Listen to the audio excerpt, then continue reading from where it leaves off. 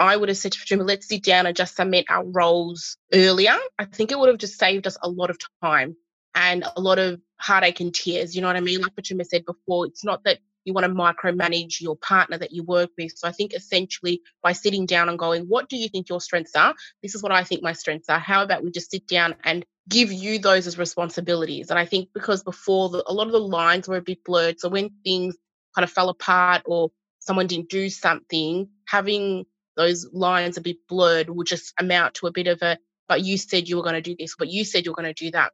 Whereas now it's like, well, I didn't do that because I know that I was responsible for that.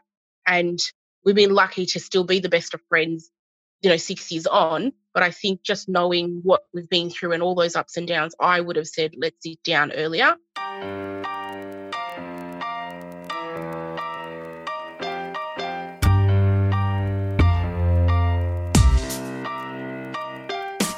Do you love your business? You should, right? Well, sometimes we just don't. It's my hope that the My Daily Business Coach podcast, helps you regain a little of that lost love by providing tips and tactics, tools, insights, inspiration, all the good stuff to help you actually enjoy running your business. In addition to actionable tips and tactics that you'll be able to execute immediately, you'll also hear from creative small business owners around the world who've been able to sidestep the hustle and build a business that merges their passion with their purpose and provides a profit. I'm your host, Fiona Killackey, founder of My Daily Business Coach. Let's get going. Hello and welcome to episode 22 of the My Daily Business Coach podcast. I am the host, Fiona Killackey, and I'm particularly excited to bring you this episode as it's an interview that I conducted a little while ago with two of the most incredible, down-to-earth, funny and beautiful small business owners that I've ever had the pleasure of meeting. Lorinda and Fatuma Denzako are sisters, and they're also the co-founders behind apparel and accessories label Collective Closets. Now, their brand was born after they took a family trip to Kenya, and they were struck with the idea of combining traditional African patterns and fabrics with contemporary Melbourne design.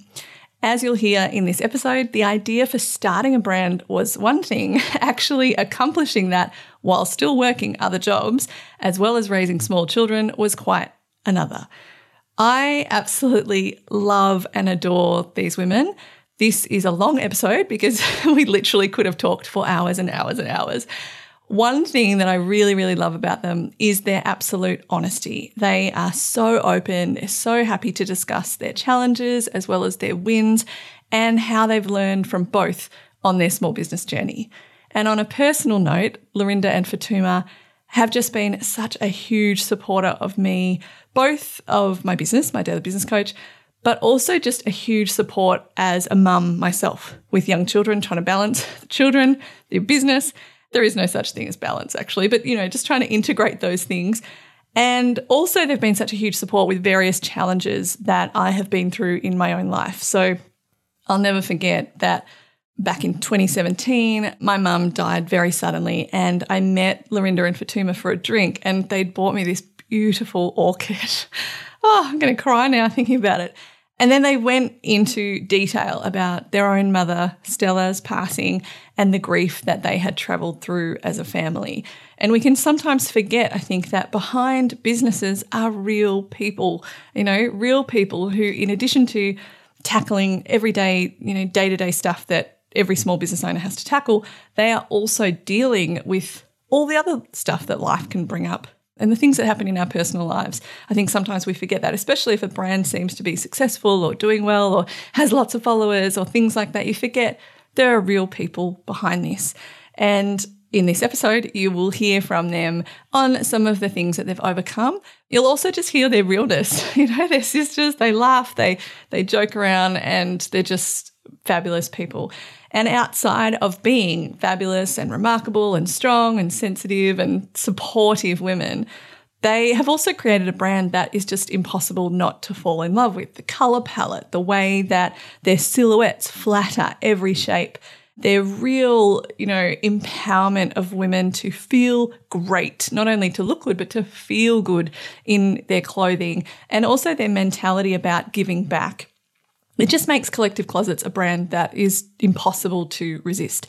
If you haven't seen their stuff, then make sure you check it out straight after listening to this. You can find them at collectiveclosets.com.au or over on Instagram at Collective Closets. So I'll stop talking. We'll get into the interview. I really hope you enjoy my chat with Fatuma and Lorinda Denzako, founders of Collective Closets.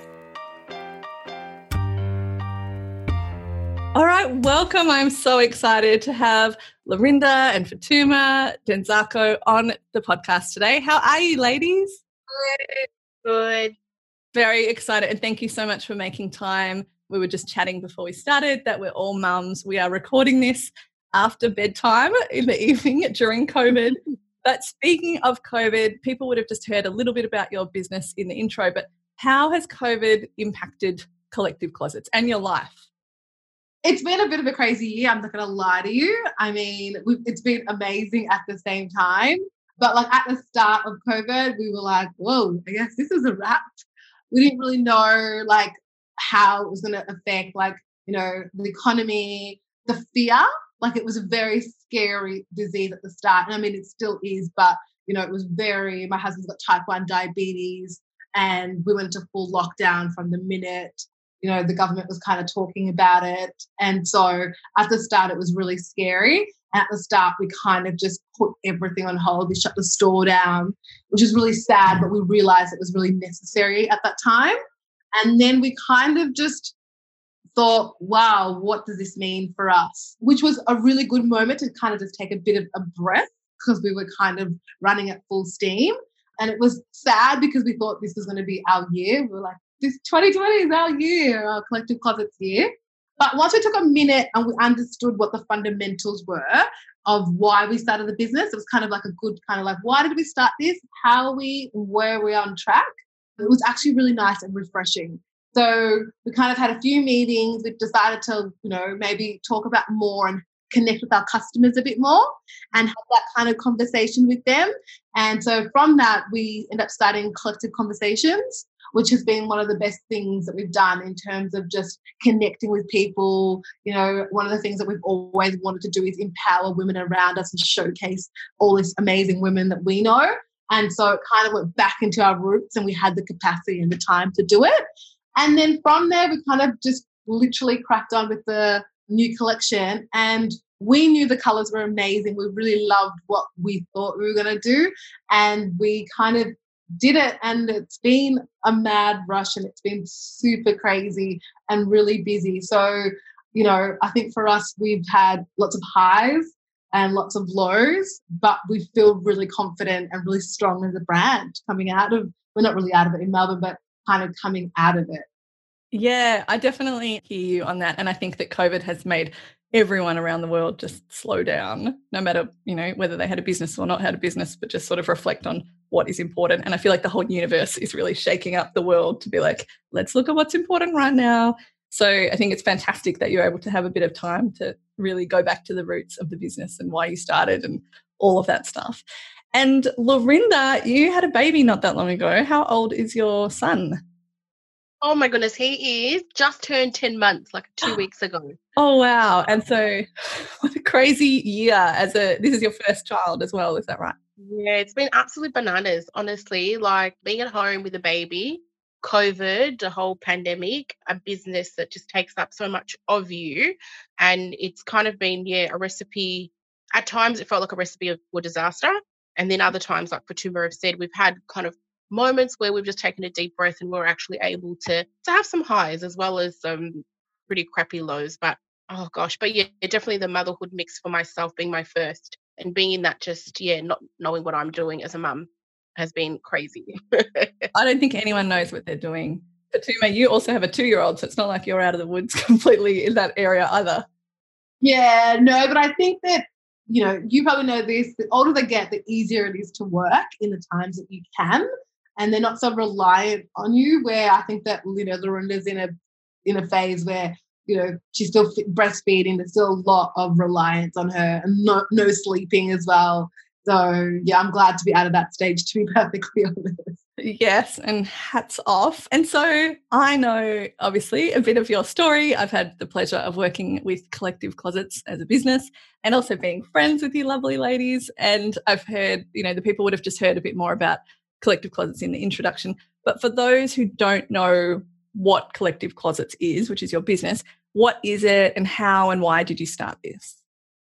So Collective Closets is a Melbourne-based clothing label that Fatima and I launched about 6 years ago, which basically just celebrates our dual heritage as African Australians. And we essentially just bring to life these really beautiful textiles we grew up watching our mother and our aunties wear. And how did we get started? So I'll just be really quick because I could just go on for forever with this question. But essentially, I am married to this amazing Kenyan man who took me over to Kenya to meet his amazing family. And previously to that, Fatima and I were always talking about starting our own clothing label, but we weren't too quite sure, I guess, how we were going to navigate or what the story behind the label was going to be. We did know that we wanted the label, the clothing, to be a representative of who we are.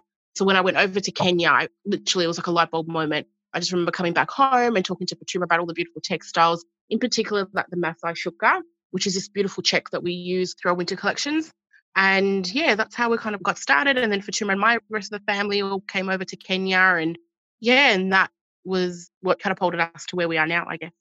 Yeah. And so we'll, of course, be linking to Collective Closets website and Instagram and everything else in the show notes. But yeah, like you said, it's got that heritage and a lot of African fabrics and just bright, beautiful, amazing colours. So fantastic. But like you've touched on, you are family, your sisters. When you decided to start this business 6 years ago, I mean, it's similar and not similar, but if you were two separate people coming into a partnership, you would probably have sat down and really, discussed certain things about even, the breakdown of like money and who's going to take what and all of that stuff. But when you were working together as sisters, did you sit down and have serious discussions about business partnerships, or did you feel like you knew enough about each other's strengths and kind of weaknesses or areas for improvement that you would just figure out who did what in the business? And also, like, what did the rest of the family have to say about this? Because you've got other siblings as well. Was anyone sort of against it, or were they just like, yeah, go for it, you two work really well together? I think it was kind of a combination of both. So essentially, when we did start the business as sisters, I mean, I'll be honest to say that we probably didn't map out our roles to a T then, as opposed to what we have done sort of over the last, say, probably the year or two. I think at this point in time, we've done a better job of carving out exactly who does what in the business. When we first started the business 6 years ago, I think we kind of already knew what each other's strengths were. Before we had Collective Closets, the clothing label, we already had some other small businesses and hobbies that Fatima and I both did.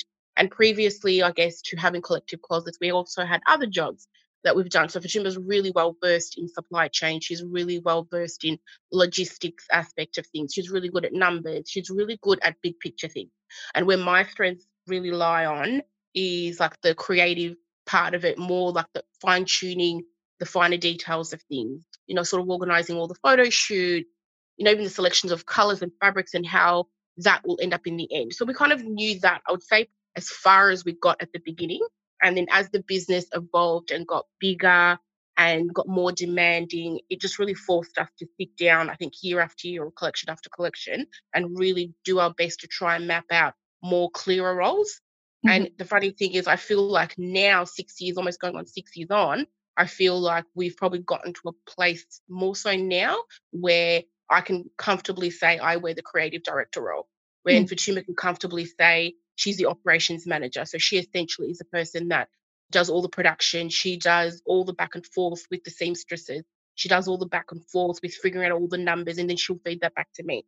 And I think through the years, we've just gained so much more trust. Where in the beginning, to do a photo shoot, even just picking out the concept, we both had to be happy with it. Mm-hmm. Whereas now we don't have that time and that luxury, and there's so much more trust with the both of us. So if Fatima goes, this is the budget for a shoot, I'm able to take that budget, then organize our team of photographers, the makeup, and I'll present Fatima what I think the concept really roughly of the photo shoot should be. We essentially sign off of everything together, anything that's really big budgeted over a certain amount. Fatima still has to come to me and we'll sit down and make those collective decisions. But a lot of the time she can go away and say, hey, production-wise, this particular item did really well, and I think we should run X, Y, and Z numbers on it. And I'll sit down with her, she'll essentially sell it to me and I'll be like, that makes sense.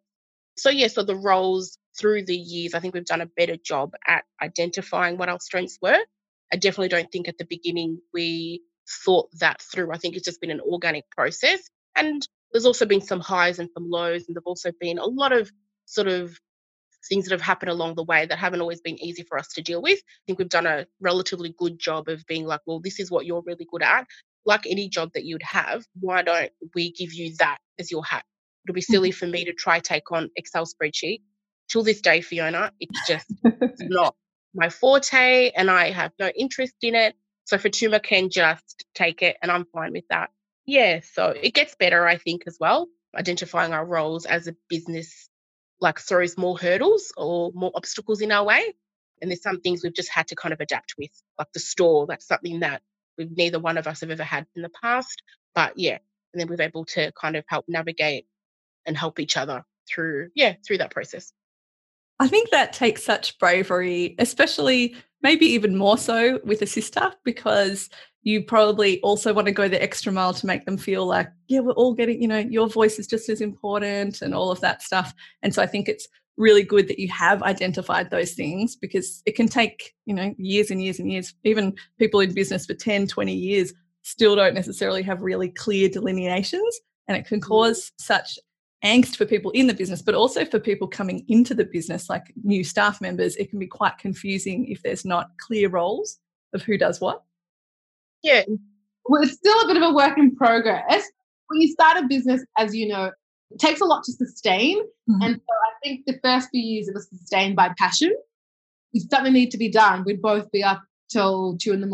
onboarding our collection, you know what I mean? Mm-hmm. And so all of that admin, because there's so much admin and all those little jobs, you both have to do it to kind of get to that level. Mm-hmm. I think that once you do, it's almost perfect, to be honest, because I think it allows you both to work out what's required, and for people that love that to actually take that on board, because there are a lot of things that are really mundane about, running a business. Yep.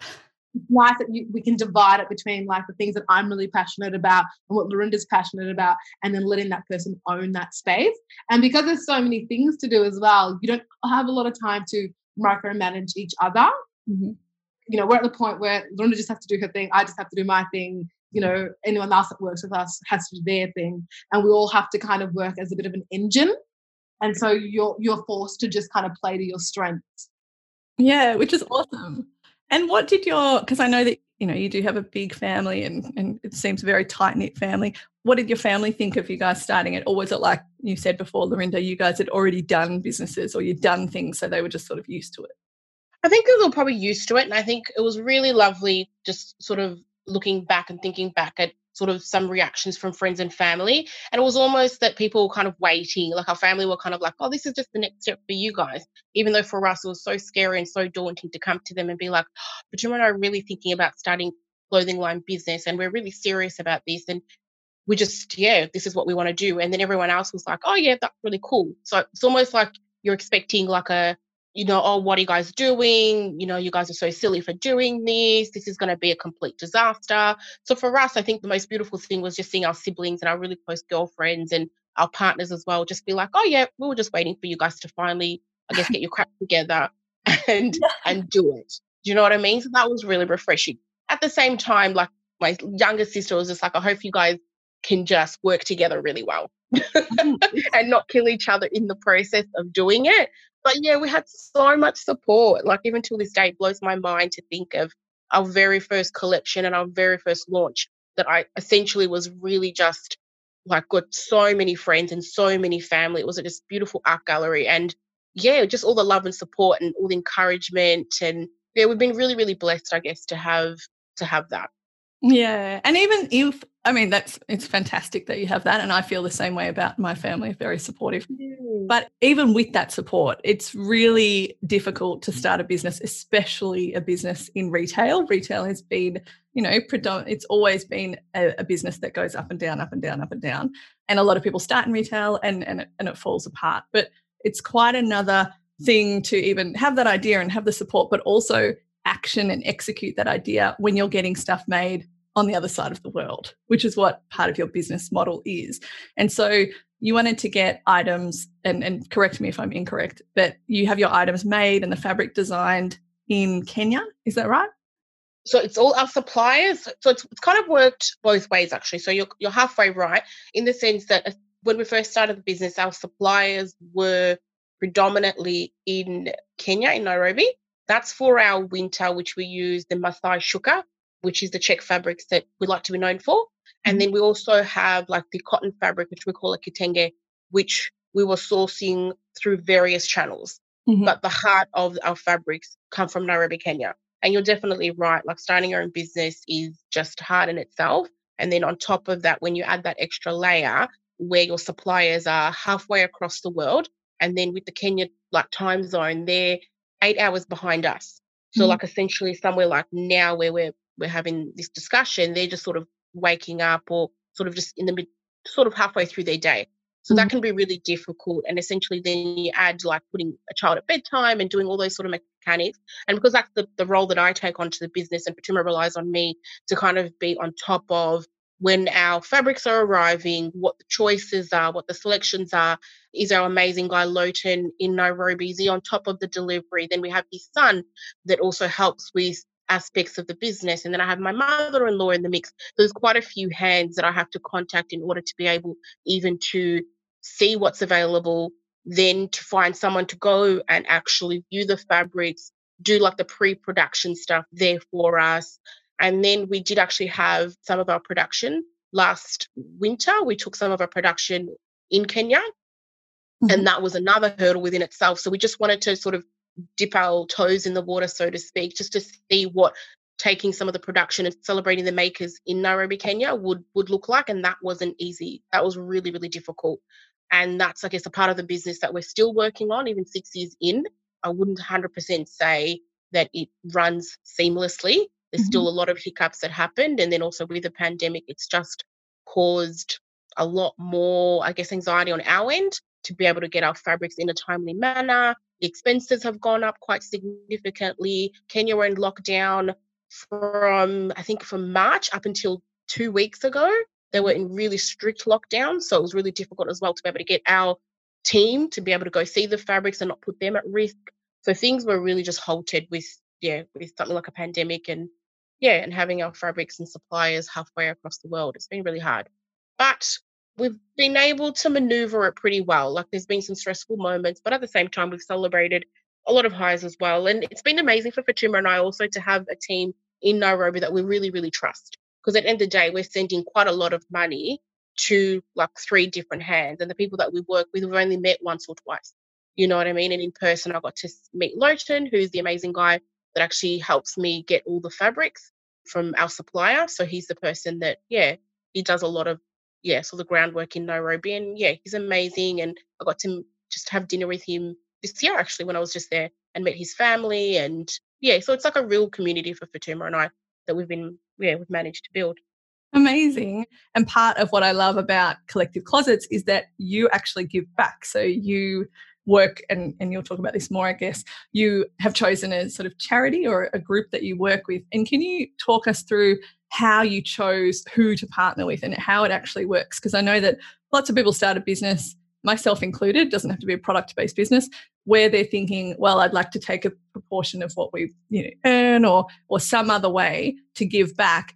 But then sometimes when you look into some of these like charity submissions or guidelines or NFPs, it's like, it's all too much work. I'll just donate separately myself. How does it actually work with you, and what advice would you give to other people, say, listening to this, who are like, I'd really like to do that, especially with what we've got going on right now with the pandemic? Well, I think for us, it's kind of, if I take it back, it's not really about business for us. I mean, from the conception of Collective Closets, we're in Kenya, we understand like how amazing it is and all of these people around us giving. And like, we were just like, it made sense. It wasn't like, will be good on, good on the website. It was just like, this is what we're doing. We're going to have to find a way for us that we're taking to also give back. And so that was like straight conception of it. And then again, we were lucky because Lorinda's husband's mother, that's what she does for a line of work. So she was able to kind of like, navigate us through different NGOs. And then so she kind of presented a few and we told her exactly what we're looking for. And so when we first started doing it, it's changed a lot. We were like, we're going to do all this amazing stuff. And like you said, as you start to work out the logistics of it, we've realized, A, this is not really benefiting or making the impact that we want it to. And B, it's not actually working from our side.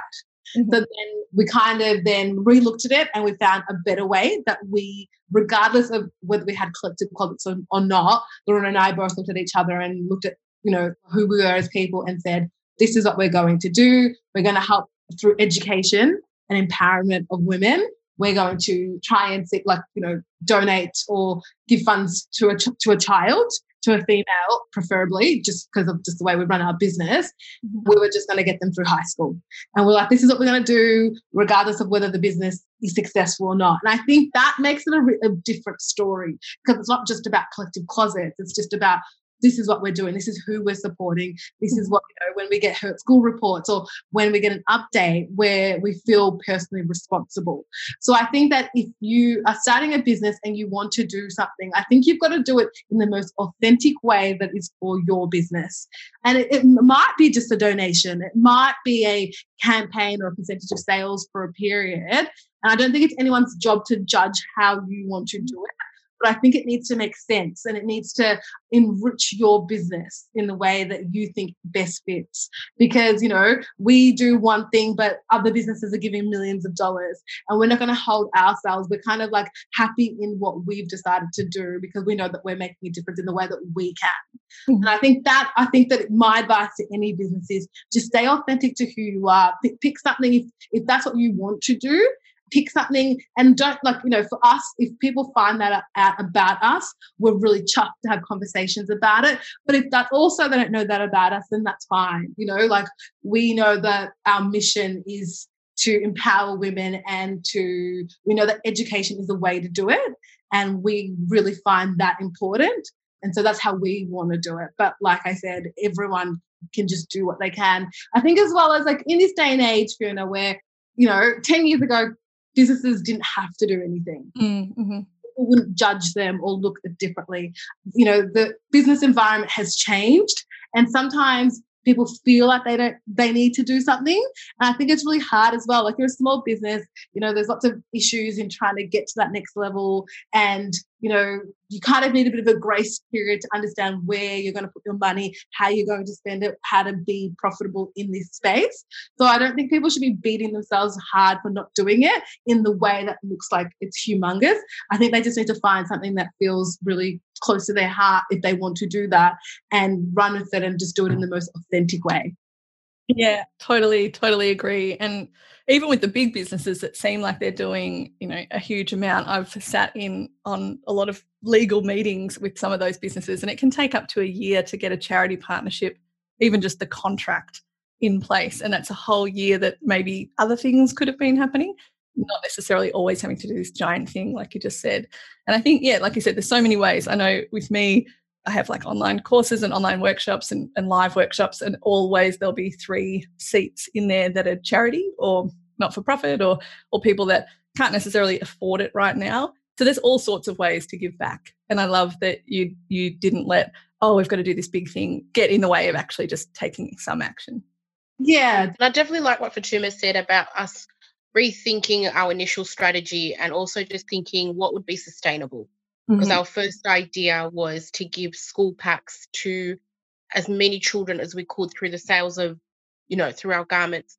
And then when I went to deliver the packs, it was just really disheartening because there were thousands of children at the school. So to watch all the other, kids get left out that didn't get the supplies that we would have wanted them to, it really also helped us just to kind of just to go back and recalibrate, so to speak, and just to rethink what our next strategy would be. And the fact that we get to help support this young girl, Juliana, through school, and whether or not Collective Closets is viable, if things through the pandemic don't work out, essentially Fatuma and I would still continue to help support her, and that wouldn't stop, and that's important for us.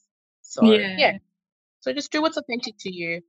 Yeah, and your want to empower women has always been there, from day one. And I've worked, like I said before, I've worked with you guys on your business, and it's such a genuine passion. It's not just like a hashtag, that some people use. But in line with that empowerment, and you've talked about education, but another thing that you guys have done from day one is you've championed diversity. So you've championed, in your model selection, in the wide range of women that you feature on your blog, and you've talked about before the latest collective conversations. There's such a diversity, not even just in what they look like or anything like that, but in terms of you had scientists on there, you had a genetic person on there the other day, or I think you had a doctor. It's just diverse. And you also had diversity in the size of the models that you work with, and of course skin color. Is this something that was intentional, or is it just natural for you? Is it just we don't even think about it because that's just how we roll? How has that sort of played out for you?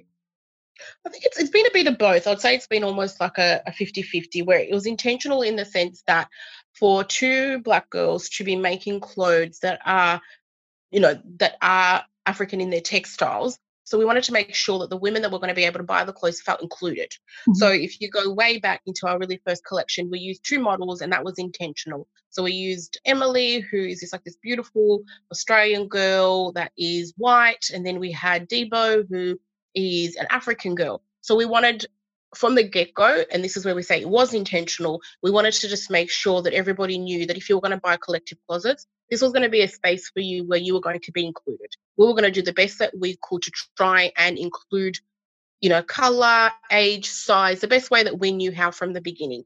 And then it was also natural for us, because this is just, I guess, for Fatty and I, who we surround ourselves with. So the women in our lives and our friends and our family and the workspaces that we've been in, we were able, I guess, from very early on, to have that real understanding that I think in order to have, especially the clothes, are so personal. Do you know what I mean? And the idea of us just making it only for this type of woman or this type of ethnicity, it just wouldn't have worked for us, because that's just not who we are.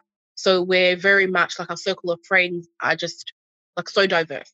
And we've traveled and other things as well. So that just helped, I think, diversify and just open our eyes to so much more. And I think also living in Melbourne, being such a melting pot of so many beautiful women, it made sense for us just to go down that pathway. And it's special for us, and it's something that we embrace wholeheartedly, and it's something that's very, very authentic to us. And we just hope that we'll continue to be even more inclusive. We've just got some more amazing plans that are in the pipe works, size ranges and all that sort of stuff. And so we just, we wanted to create a space that you just, you feel good about yourself, whatever. And another thing that we did also was really strong to us was that we also could see in the fashion industry a bit of a deficit in how Black women are representative. So we also it was really exciting for us to be able to depict them in the way that we knew that other Black women in our lives and our circles wanted to be representative. So we were it was kind of a good opportunity for us to look at, all right, we want it to be inclusive, but when we are going to include everyone, we want to make sure that they are the best of who they are. And models would come on our shoot and we would champion them, and they would feel like they weren't a token, oh, you're just having a Black girl. They were I feel really amazing and sexy and strong what we're doing. That was really important for us to we weren't trying to change the standards, because we were trying to get people to see it from a different kind of point of view, Yep. So we don't have to wear purple eyeshadow all the time or do such crazy gestures of art to represent Black women. They can just be hanging out, looking regular, but looking hot, Yep.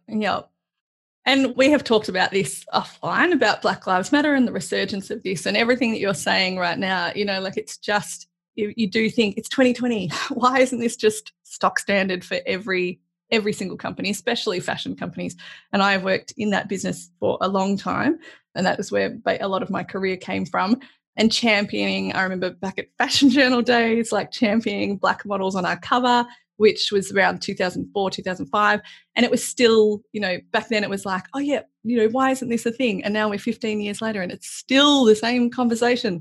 What advice, if any, if you feel comfortable, you don't have to, but what advice would you give maybe to someone who's listening to this, who's maybe running a fashion label and is white and hasn't, for whatever reason, being aware that they're not actually being that diverse? Is there kind of a step, because you also don't want to, I guess, if you're white and you're running a fashion label and you realise right now, God, I've been an idiot and I have not been diverse at all, you also don't, like what you said, have to have suddenly, oh, we've got a token and everything's gone the other way.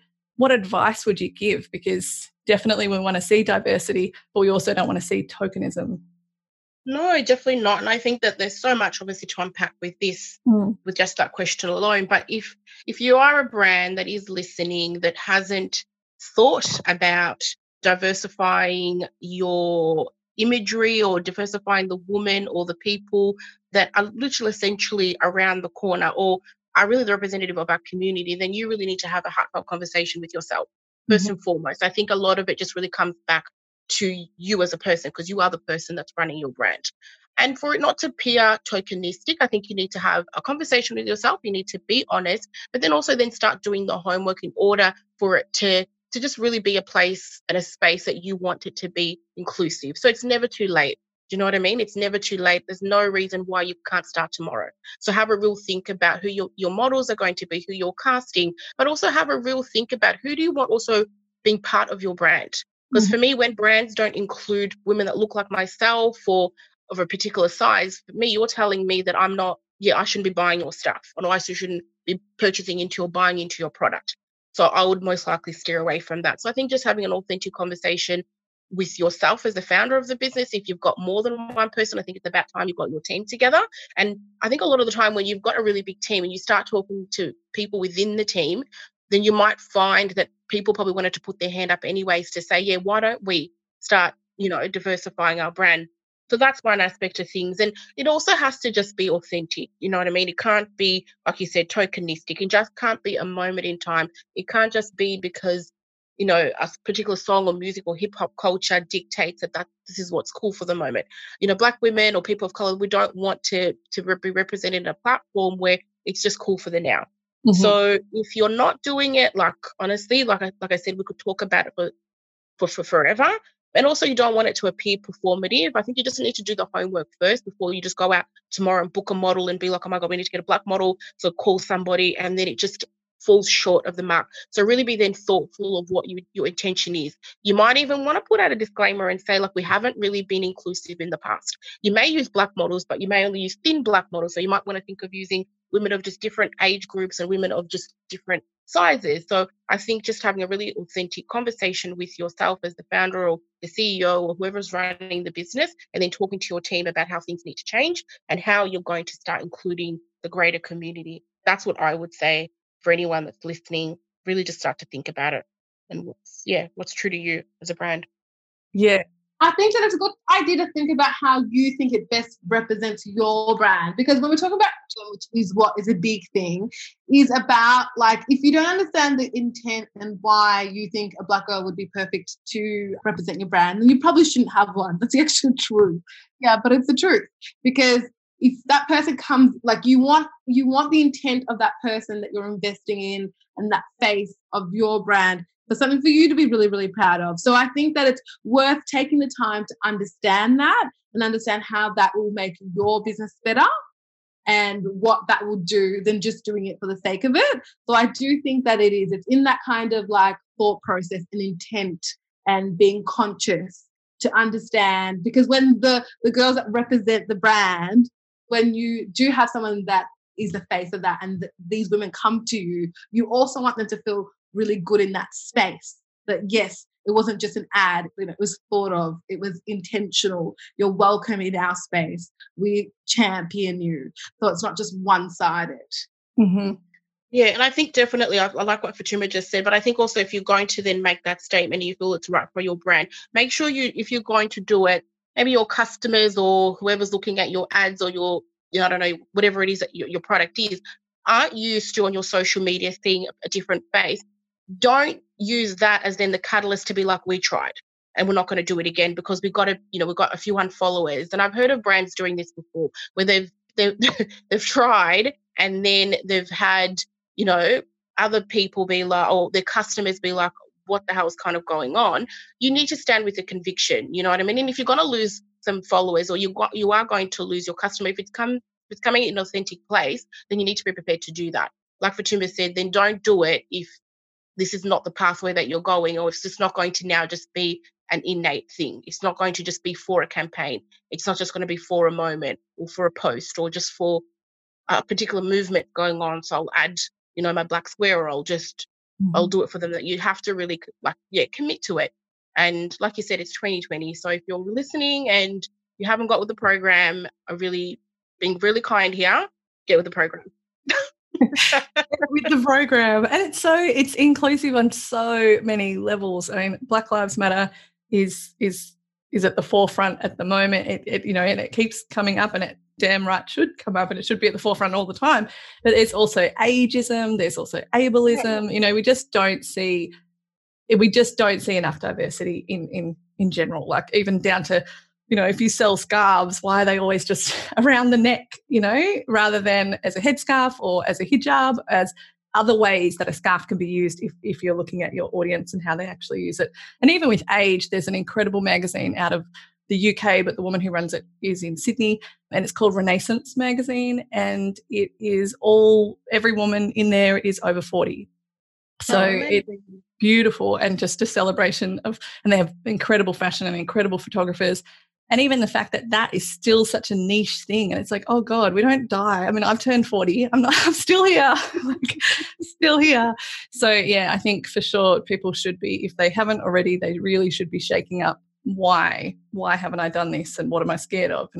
And really uncovering those fears. And like you said, 100%. And also, I think that, in this moment, I think it's such a plus at the moment to have a business right now where it's not even about a location, because no one can be at a physical location. So you kind of can be a global brand without even really strategically trying to be that. And so, I mean, as you're, Lorna and I was thinking, oh my God, we want to have that customer and that customer. You can kind of be that. You can kind of appeal to a lot if you already are thinking about it. You don't have to be like staking your way to the US, or, you can already be thinking about it, because when you're on Instagram, you're looking at all brands from all around the world, and you're looking at content that's beautiful from everywhere, from all different types of people. Mm-hmm. Yes. Oh my God, we could talk about this for hours and hours, and everyone should be talking about this for hours and hours.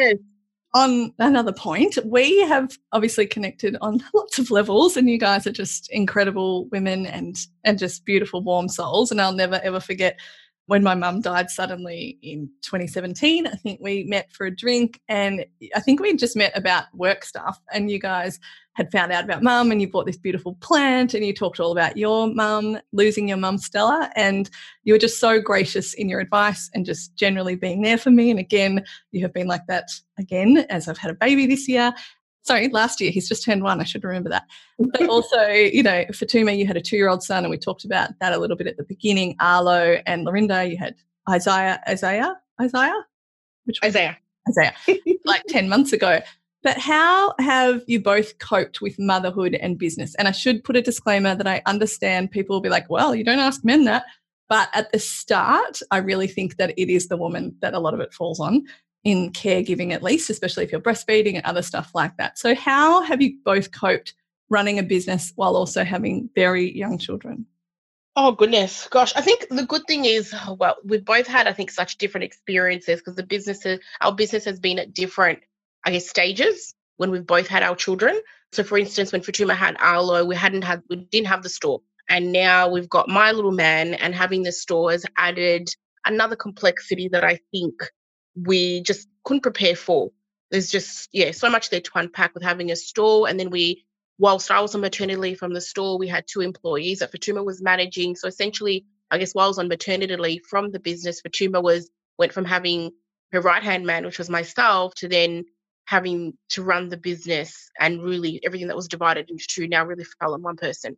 And as much as I really thought that I was still going to be part of the day-to-day runnings of the business, it honestly, having a child has absolutely blown my mind to the amount just it takes from you. Like, every inch of you is taken, like, every day. And like I said, I could honestly talk about this all day. And I actually don't think it's a bad question to ask, because I think it's really important, if there are women out there that are listening who might be pregnant or might be thinking of having a family in whatever capacity that looks like for you, it's just good to talk to other women that have been through it, whether it's this stage or another stage. I think it's really good for us all, just as women, just to be open about some of the challenges that you might face.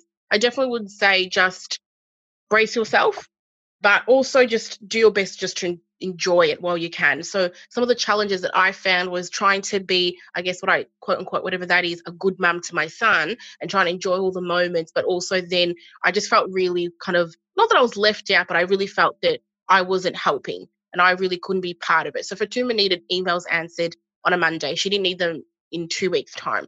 So by then I'd call back and be like, oh, you know what's happening? And she'd be like, sweetie, that's finished. Like, we're on to the next thing. So that was really difficult for me to kind of feel like, oh my goodness, where's my priority? I really want to help with the business, but end of the day, like I'm really not sleeping and I'm not even the best version of myself. So not being the best version of myself, I found myself being really snappy, irritable, and that's not what you want representing your business. Do you know what I mean? You want to be at least to an extent, the best version of yourself. So I found it really, really difficult. And I think we both probably didn't anticipate it for me to have been out. So I was out for probably a good nearly 4 or 5 months, to be honest. Took me a really long time to get into my groove. And then it's kind of like just slowly by slowly, I kind of got into a pattern of putting him to sleep. And that was like probably, 5 months old. He was sleeping really good during the day. He would give me 2 hours and then I would rest during the day and not really do still much of the business during the day. So I tried to be almost a day ahead. So I would start doing all my work once I put him to bed at 7:30 at night. It really worked well for me just to be in bed or be in a space where someone wasn't needing me for a few hours. And then I'd work on the emails and then I'll try to be on top of them. And then the next day I could have a conversation with Fatuma in the evening about the stuff that happened the day before, I guess. Mm-hmm. Yeah, so that was, it's been quite a ride. But what about you, Fatuma? I guess Lauren and I are really, really different people, even though we're sisters. And to be honest, for me, it was a total opposite because I kind of did find being a mum a little bit more mundane than I thought I was going to be. I thought it was going to be like, a bit more like, yeah, I love this. Turns out that I was like, why are customers buying that top? So I was like, from the get-go, it was really easy for me to find like my groove in the business and working. And I mean, we didn't have a physical store and we didn't have like the business was a bit more like it wasn't as busy. So it was easier for me to be able to find my feet in the way that I worked as well. But yeah, I definitely, realized that the beginning of infancy was a bit boring. And so I could throw myself. Plus, I did have a really good baby. So he made it really easy where I could do hours of work and still kind of crack on basically with what I was doing. And I'm not trying to, I did have some really hard days. And I think that was like 4 months in when I was feeling great, then he had a really bad sleep regression. And so then I had to reprioritize. But I guess for any mother out there, I would just really say that, it's your business. One of the best things about owning a business is that it's yours and that the work day and the work week doesn't have to look like the traditional sense anymore. I mean, there are obviously going to be key things like talking to suppliers between 9 to 5. There are definitely things that are going to have to, be prioritized. But outside of that, you can really work on your term and your time. And so, if your day kind of has to shuffle from, I remember it used to be like 7 till 12 midnight, that worked for me. And I could still get a good chunk of work done once I reshuffled everything and worked out that why am I trying to fit a 9 to 5 job into a mat leave, A 24-hour job. Yeah. And that's what's really empowering about owning your own business, that you get to kind of set those parameters. I understand when the business becomes a lot bigger that you can't do that. Like right now, it's like, Lorinda, we have to do it. It's not about whether, customers are understanding, but they're not going to be that understanding. So it changes. But when you can and when it's applicable, you can kind of do it at your own hours. Yeah, and I like the fact that Fatuma said at the end of the day, we are sisters, but we're also two very different people. And we still have both very strong, very good work ethic. But I just remember not long after Fatuma had her baby, she was still in the hospital after like day 3, and I was obviously doing all the runnings. And she would be like, "Okay, so brief me, what's happening?" And I'm like, "What?" She's like, "Yeah, I want to know. Like, Caitlin had bought a top. Have you done all the returns for that? Have you done this?" And I was like, Jesus Christ. And I remember telling her, I said, when I do have my child, I will not be like this, because I don't want to paint a picture of this glamour that she just bounced back, but she genuinely, honestly, Fiona, for her, like her and Arlo's activities would be basically going to the post office. You know what I mean? So they didn't live very far from the post office and they would pack all the orders and she would do all the running. So she still ran that aspect of the business she still packed all the orders in whatever time. I don't know when she was packing these orders. I didn't ask. At the end of the day, they got delivered to the customers and I was happy with that. So, yeah, I think your baby may also just kind of give you a few allowances that, like they're just two different boys as well. So, and you're right, we're going through two different phases at the moment. So, so it's just make of it what you will. So don't put too much pressure on yourself. It's your own business. Yeah, I think that's really key, not to put pressure on yourself. When I had my son, we were in London and I was on maternity leave because I was working for Audible, but I took on I was working part-time for them. So I had a bunch of part-time sort of freelance, like I was writing a book for a company and I was doing other stuff.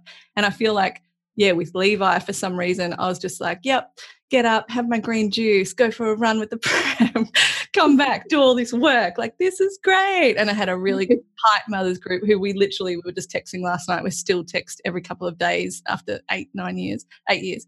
But then with Elio, when he came last year, I was like, I've launched my online course. I've got money in the bank. I've got, group coaching starting. And I had thought that because I had group coaching starting 3 months, like it's when he'd be 3 months old, I was like, we'll have 3 full months together and then I'll only be working a couple of hours a week.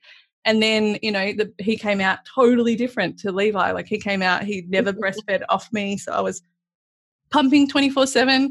And then he had to go to hospital and have surgery very early on. Like you just don't know what baby you're going to get. Like, and they're not good or bad. It's just, you just don't know what the experience is going to be like. So even with your best laid plans, you just don't know what it's going to happen. 100%.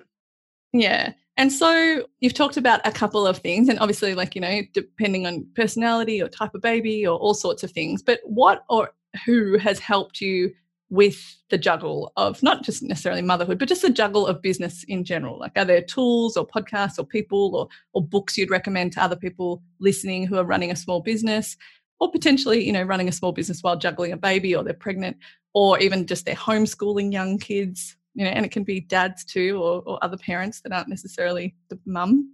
So, we've been really lucky as far as little gadgets and tools that we use. WhatsApp has been a really big tool for more so myself. And even actually, we've got another one that we use just for the girls in store to be able to keep us updated through the day-to-day runnings of the store whilst Fatuma and I are running errands. So with myself and WhatsApp, it's literally the quickest, fastest way that I'm able to have conversations with our team in Nairobi, Kenya. So just before we got into having a chat with you, Fiona, I was able to ask Omar, our freight guy, what's happening with our goods. And he was able to give me like a really quick run through of what's happening. And I guess being on the go as well with the baby, I find that really easy.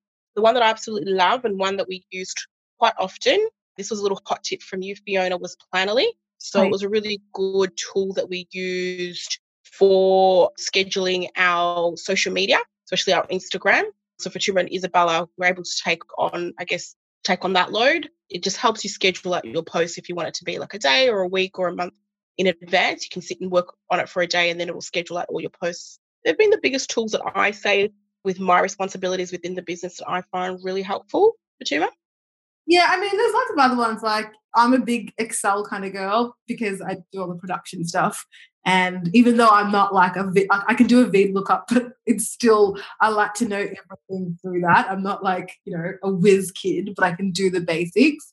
I think Lorinda and Isabella, they're very visual people. So Dropbox has been like, a big thing, even with just sending out mood boards and really getting other people to understand what the feel and tone of what we're doing is. Being able to sharing images has been really big. But for me, more like I'm a big listener. I think that I love to hear about businesses and what people are doing. So I'm a big like Second Life kind of. I love that every week. I'm like, where's the next episode? And even like a new podcast that I've been listening to called Partners. And it makes a lot of sense because Lorna and I, even though we are sisters and we get along, we're still trying to perfect that working together sometimes as sisters and in partners. And so listening to this podcast about people, how they work together, the difficulties and, elevating your business through joint partnership is always really interesting for me. But also like, getting your emails on a Sunday. It's true, I'm not just saying this. It is, because at the end of the day, I mean, like, Lauren and I have been lucky to have a lot of resources. We've had really great mentor. We've done some mentorships and done like the Australian, what is it called, Lorinda? The Australian Fashion Council. Yeah, we did their mentoring program for emerging designers. And it's great to be able to go, oh my God, I've got a problem. Are we the only one that has it? Why are we the only one? And just look at all of these kind of tools and information that kind of, sometimes you're not even thinking about it. You get an email and you're like, what are you doing with your social media? And I'm like, what are we doing with our social media? Or what is your customer wanting? You're like, what is my customer wanting? It's true, because sometimes you can get lost in all of the chores and all the things that need to happen. And sometimes you can kind of easily lose sight of why you started and what your core ethos and how you want to run it.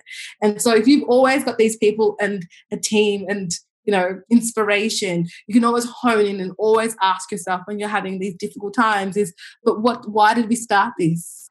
And it's easy when you have all these, like, you know, places to go. And it's not easy to build it up, but they're all there. Like, literally, even going on to the Small Business Victoria when COVID happened, a resource that I didn't even know was that good, you know? Yeah.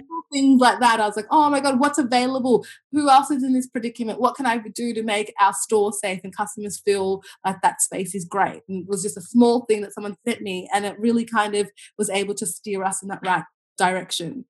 So yeah, every email and like anyone that you feel is really inspiring, you should definitely like email them. And even if it's just a fangirl email or, you know, or just a coffee, I think it's good to have those resources available. Mm. Yeah, and we're just so lucky now. Like when I was growing up way back in the day, because I'm so old, I did it, like not an internship, but my best friend at school, her dad ran and still runs a clothing factory in Brunswick in Melbourne. And so I learned how to, one summer I just did some, you know, I learned how to cut patterns, and I learned how to cut sort of clothing and to trim fabrics and stuff. And when I think of that business, like he was killing it in the 80s, and he was doing all the production for like Calvin Klein and Myer and all the big retailers here. And I just wonder, like, how did you even run a business? Like, I remember I still know his number off by heart, his like landline number, and he still runs this factory on a landline number. Like, I'm like, wow, because I'm like, yeah, like we just have so many things at our fingertips now with the internet and resources and, like you said, government resources, and you just wonder, how did people do this before? How did they make successful businesses without all that stuff at their fingertips? Yeah. And once you do get onto a good thing, I think it's really amazing. Everyone needs to just nurture that and really understand it. Because even when you think you know your business the best, you do get an email and it makes you really think about how you can take it to that next level or things that you're not considering. Yeah, totally. And so you mentioned before that you had mentorships and you did the Fashion Council of Australia stuff. Have you done any other courses or anything like that? Even, I don't know, anything else to do with, like you talked about VLOOKUPs before, which made me laugh my head off because I love Excel as well. But have you done any kind of courses on even like Xero, like, or bookkeeping or anything else that you've had to do for the business? Well, originally when we started the business, we thought it was going to be really like something that we wanted to do. I actually did do a small business course, and to be honest, like I've used like 10% of it because it's the truth. But what it did give me, because I wanted to make sure that what we were doing, or, you know, my understanding, I do have a business degree like as well to, you know, buffer that up. But like I think business, sometimes those big degrees, you find it hard to understand it in a small business running when you're literally doing everything. Yeah. So I did this small business course to kind of just get me to understand what I was really signing myself up for. And there's lots of things that I found really, really useful. But then also like in that kind of setting, there are so many other like apps like Xero or QuickBooks that kind of help in that. Mm-hmm. But also a really good accountant is really where you want to be. You know what I mean? I think that it's really good to understand what you're getting yourself into, and it's good to have a grasp of, you know, what it takes to run a business. You know, there's lots of mistakes that we've made is because we didn't kind of follow the fundamentals. Mm-hmm. And in a plus, because if we looked at the fundamentals, we probably wouldn't have started the business. Mm-hmm. It's true. It's like, oh, if you have to have that cash flow and bring in that and pay for that, Lauren and I would have been like, oh, when we can't do that. And so I think it's good to know, and it's also good to, when you get to a certain level, understand that that needs to be a priority. And that's why it was really good to kind of sit with you and have, some sessions where we understood, okay, if we actually want to be a viable business, what's our calendar looking like? What are we doing in September? And start to understand how to keep that engine going. Yeah. So I think those are the things that are crucial, not at the start, I don't think necessarily, but need to be thought of, 2 or 3 years in. Yeah, definitely. And I think also having someone like, so when you talk about mentorships, and I think she'll probably blush a little bit, but having someone like Kieran from Radical Yes. Oh. So we met her like seriously as these two, sisters with their little hobby business. And I can't even remember how we met her, but we got in touch with Kieran, and literally like for the last 6 years, we were in touch with her still. And we kind of look at her like that bigger sister who's running such a successful business, and she's just been so open with us. And she's someone that we feel really comfortable with ringing with a problem, and she always, she'll just kind of check in, or she'll stop in store or just kind of ask us what's going on. And for someone to be able to, just before like the store opened, she was like, I want you girls to come in store, we're going to sit down and we're going to crunch some numbers. And I remember her just sitting there with me, so patient, and literally going, okay, if you want your store to be viable, this is what you need. These are the numbers you need to crunch. So she helped us just crunch some really just general numbers, and, went away with Fatuma. We both sat down, and it was just like, not a lot of people give you that information. Do you know what I mean? And I think Fatuma and I are always really big on paying it forward. So if you're a business that's listening, don't hold all that information to yourself. If there's someone that's knocking at your door, like Fatuma says, sends you a fan, girl, or man text or an email, just try help out as much as you can. You might not necessarily give them all the nitty-gritty of your business, but I think just surrounding yourself with people that can just point you in the right direction, and they feel really happy to help. Yeah, and we always try to hopefully do that with other people as well. So yeah, Kieran's been absolutely amazing. Oh, yeah, she's a Radical Yes. I love her business. Yeah. I actually just literally bought one of her bags last week and love her. Oh, amazing. But yeah, she's going to come on to this podcast. Oh, yay. Oh, she'll be amazing. She is amazing. And I think that what you said is true. Like, just reach out. Just, most people, I always think, my dad used to always say, people are people, most aren't jerks. Or he wouldn't say jerks. He used to say like most are kind or something. But I always say people are people, most aren't jerks, because they aren't. Like, if you reach out, whether it's an editor, whether it's another business owner, and like you said, they might not be, here are my financials, but they're more than likely going to be like, yeah, great, we can have a chat. I can help you for like 20 minutes over coffee or something else. So yeah, I think that's a really good point, and she's amazing, and I hope she doesn't blush when she listens to this. You are 6 years in, and like you said, you've had highs, you've had lows, you had challenges, you've overcome things. But if you were looking back, what's one thing that you would have done differently if you were starting out now? Oh, goodness. We talked about this earlier, and I said, for myself, I think that I probably would have said, to Fatuma, let's sit down and just cement our roles earlier. I think it would have just saved us a lot of time and a lot of like heartache and tears. You know what I mean? Like Fatuma said before, it's not that you want to micromanage your partner that you work with. So I think essentially by sitting down and going, what do you think your strengths are? This is what I think my strengths are. How about we just sit down and give you those as responsibilities? And I think because before a lot of the lines were a bit blurred. So when things kind of fell apart or someone didn't do something, having those lines a bit blurred will just amount to a bit of but you said you were going to do this, but you said you were going to do that. Whereas now it's like, well, I didn't do that because I know that I was responsible for that. And we've been lucky to still be the best of friends, 6 years on. But I think just knowing what we've been through and all those ups and downs, I would have said, let's sit down earlier. And also like just drawing a line in the sand as far as boundary. So knowing when we do clock off, because a lot of people, maybe they know this or they wouldn't, but Fatuma and I really talk about our business, honestly, 24/7. Like there's no day where we don't. And I know it's just part of having a small business, but sometimes it can just be a lot. There's no days off. You're getting phone calls we talk at midnight, we talk at 11 o'clock, we talk at 8:30 in the morning, 7 o'clock, 6 o'clock. And sometimes it's just good to say, you know what, we're actually going to have a day off where, on Sundays. So Sundays now are where I don't talk about the business unless the shop is burning. That's the only time I want to be contacted. And for Fatuma, that's a Monday. So I also know that that's just her time where she gets to come home with her family after a really long day with homeschooling and whatnot. And that's her time with her family. So I shouldn't be calling her about something that can wait for a Tuesday. So maybe that's the conversation that I will, and yeah, that's something that I would have did differently. Oh, Fatuma? Yeah, I'm a bit different. I mean, like, I think that we needed to have those ups and downs to really get into the groove. That's my thing. But I think more about what you were talking about is maybe, outsourcing and looking at, like, trying to do everything yourself when you don't have an accounting degree. Like, how are you going to get it? Like, yes, you can have these help you, but like, if you don't know tax law, you still know tax law. So I think maybe me is more about, outsourcing when you can, because I think that we live in a really amazing business world where at the moment is you don't need to have 40 staff.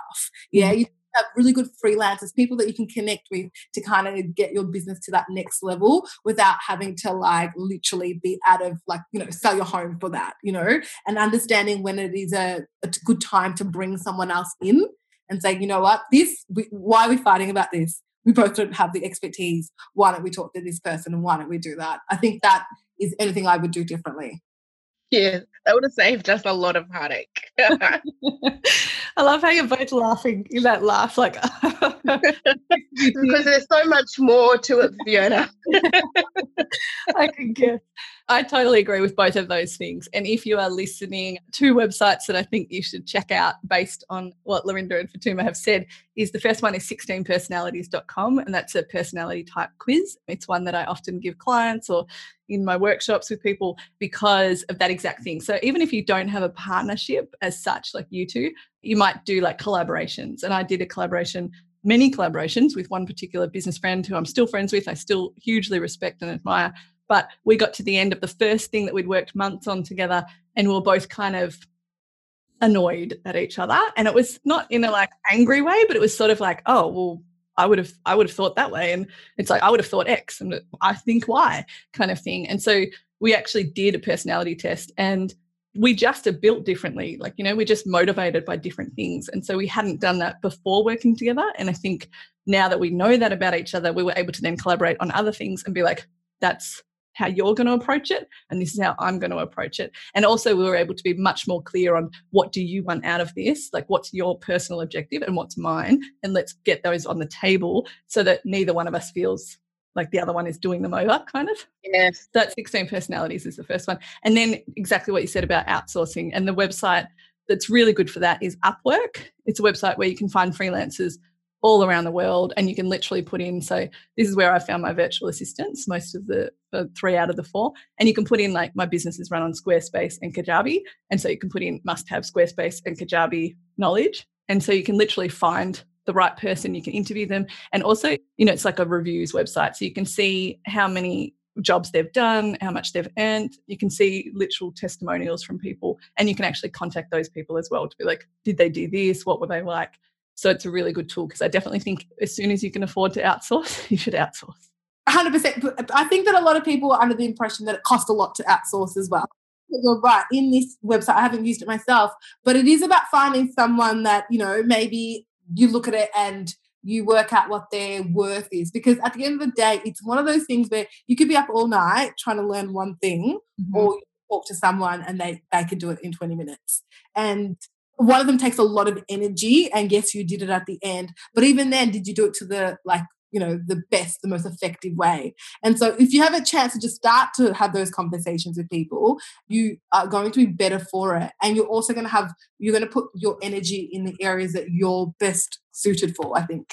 Yeah. Yes, 100%. I say all for outsourcing when you can. And even like on that point about it being, not as expensive as you think, like there's another great tool called Use60, and I built my website on Squarespace. Paige Brunton is like an incredible resource of information about Squarespace in the US, but I built it based on stuff that she had taught. And then I spent months trying to like fix small things like the padding between words. And then I was like, how do I fix this? And then I went to Use60 and they connected me with this guy in Canada who was literally able to do it all in 15 minutes, and they charged $1 per minute. So I was like, oh my God, for $15, I literally wasted months of my life trying to fix that. And you're totally right. It's just about accepting I am not a website developer. Like I can build a basic website, But yeah, choose your battles, I guess. And so what is next for Collective Closets? Like, where can people connect with you and what's next? And I know it's hard to make plans right now. We're in the middle of the second lockdown and we're all in Melbourne. But what is next for you guys? Well, I think that weirdly, like I said, I think that the last 2 months, 3 months has been a bit of a whirlwind for us. And it's kind of opened up the doors to like all the possibilities. So weirdly, like we're so excited to, we're starting a new collection that kind of drops in November, summer. We're thinking about all the ways we can connect with customers. I mean, the world's a bit crazy at the moment, but like, we'd love doing collective conversations. When we're talking about doing that in store and having people in there, doing a bit more workshops when time permits and obviously when the environment changes with COVID. But weirdly, through this and understanding through this like break, we've kind of understood what people want from us and what we're excited to do and how to connect with our customers. So we've probably been the opposite, where we've like, oh my God, we're going to do this and that and this and this. Once lockdown, ends, let's do all these things. Where, and I think that that's a really nice position to be in, to understand that, there's a value when you really connect with your customers. And, when people value what you're saying, it's really empowering. So for us, definitely, yeah. I think that when people sign up to our newsletter, they'll see a lot of different initiatives coming through. There'll be workshops in the future, obviously, and different talks that we can get to, but also just looking at collective conversations and, opening your eyes to other artists and other powerful women in business is also really exciting for us. Just putting other people on a platform that are doing really amazing things. So I think that that's for us. I think that will take us to the end of the year. And then hopefully after that, it's just like world domination. No, I'm kidding. Of course you're not kidding. You guys are going to take over the world. No, sorry. Fiona, are you still recording? Am I allowed to divert for a minute? Of course. How you were saying about courses. One of the ones I did want to mention, and I couldn't remember what it was called. You know how we saw you teaching at, I can't remember. General Assembly. Yes. I wanted to say that there are always courses available. We went to General Assembly and Linda and I went to 2 courses on different things to do with business. And I thought that would be a really good kind of space to throw people into. Yeah, General Assembly is amazing and they're all over the world and they do a lot of free sessions as well. So, if people are like, well, I can't afford a course or I haven't started my business or I'm not making a huge amount of profit, they do an amazing amount of free business sessions. They do panels and then they do some paid ones and the ones that I've taught, they might be like $30 for an evening session or $180 for a full day, all day workshop. So definitely one to check out. And like I said, they're all over the world. So I'll definitely put General Assembly in the show notes so you can look at the URL for that. Yes, I reckon that was one of the really good kind of resources that you can go. And it's not it's a couple of hours and it just opens your mind to different concepts and different things that you've never even thought about. Yeah. I mean, I'm just always surprised at how many different things they have. And even myself as a teacher there, even I've met with other teachers, literally I'll be making a tea and they're making a tea before their session. And there was a guy called Simon Mathanet and he's from Paris. I think he's back there now. And he's like an SEO expert. And so he was just giving me all this great SEO advice and everyone's just really friendly and open and they're there to learn, whether they're a teacher, whether they're the student, whatever. Yeah, even the students, you bump into so many diverse businesses and people have all these ideas and different energy levels and you're literally feeding off everyone. You're like, oh my God, that guy is really excited. I want to be like that. I thought we went twice and I was just like, oh my God, we need to come here once a week. It was really good. Oh, good one. I'm sure they'll love that. Plug General Assembly. But yeah, so people can connect with you and like you said, they can sign up to your newsletter and that's just at collectiveclosets.com.au. And then on Instagram, which you guys are on all the time, it's more so Lorinda, is that right? I'm always messaging you guys and then I'm like, oh, I'm talking to who am I talking to? It's Lorinda most of the time and that's at... It is. Our handle is just Collective Closets and you'll most likely get me. Okay, awesome. Any other kind of parting words that you want to leave people with or any kind of last minute bits of advice? Oh, mine will be just don't be scared to get started. I think Fatima and I took a really long time to get really warmed up into just thinking of our business less of a hobby and more of just a business. I think if you just go in with that really strong mindset, not to be deterred. And sometimes you can get easily intimidated by others in that space. I think if you're just passionate about what you do, I know that sounds really cheesy, but also if you're just really passionate about what you do, and I think if you just believe in your product, and I think Fatuma and I personally think that we've just done a good job of just staying in our own lane and just doing the best that we can. And yeah, I think that's the advice that I've got. Just stay in your lane. Yeah, and also in saying that, Florinda, is you don't have to do everything at once perfectly. Yes. We're trying to get our packaging right. And we're okay with that because the rest of the stuff that we're doing we think is amazing.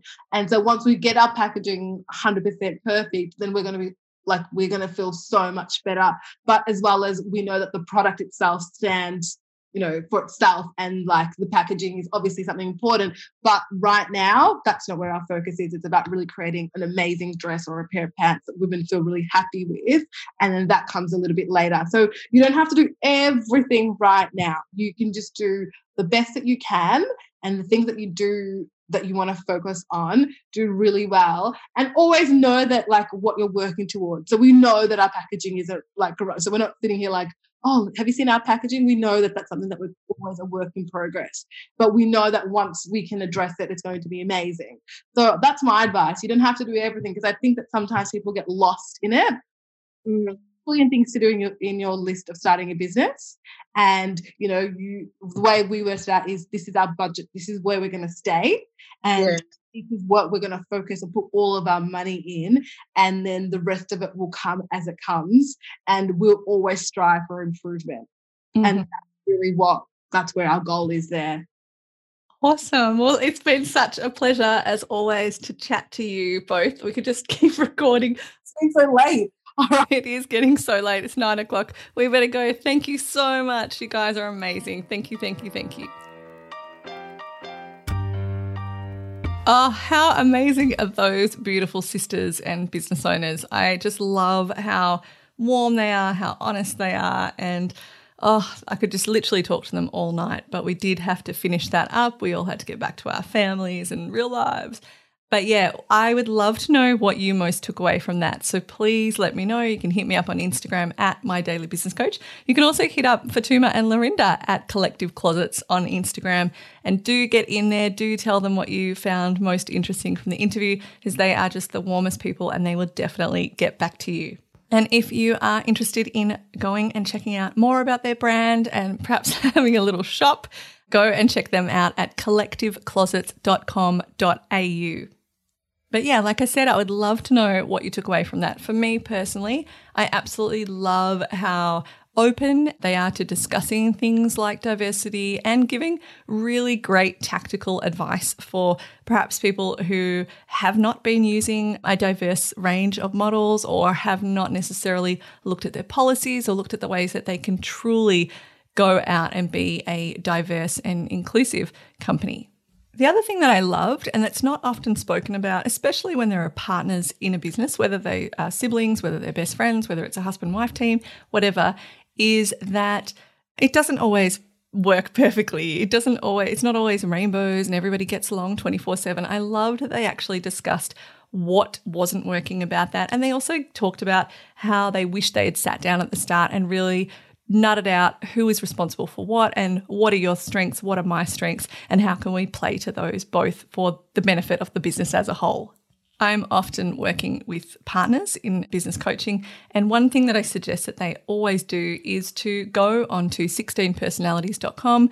I'll make sure that we link to that in the show notes. But basically, it's an online quiz that looks at personality types. And I definitely think even you could be with somebody who, is your partner in life, and you think that you know everything about them, they know everything about you, but actually doing this personality test brings out things like how do you like to be managed, how do you like to work in partnership, where are your strengths and weaknesses in terms of your career and your work. And I think it's really important to go and do that, even if you don't have a partner in your business, if it's just you, to go and really have a look at what is my personality type and how does that help or hinder the things that I'm trying to achieve in my business. So yeah, I absolutely love that conversation with Lorinda and Fatuma from Collective Closets. As always, you can get the full transcript and show notes and all the URLs for everything that we talked about over at mydailybusinesscoach.com/podcast podcast/22, as in number 22, because it's episode 22. Hit subscribe if you'd like to make sure that you don't miss out on any future interviews that I do with amazing small businesses across the globe, as well as my short tip and longer coaching episodes. Bye for now. See you next time. Thanks for listening to the My Daily Business Coach podcast. If you want to get in touch, you can do that at mydailybusinesscoach.com or hit me up on Instagram at mydailybusinesscoach.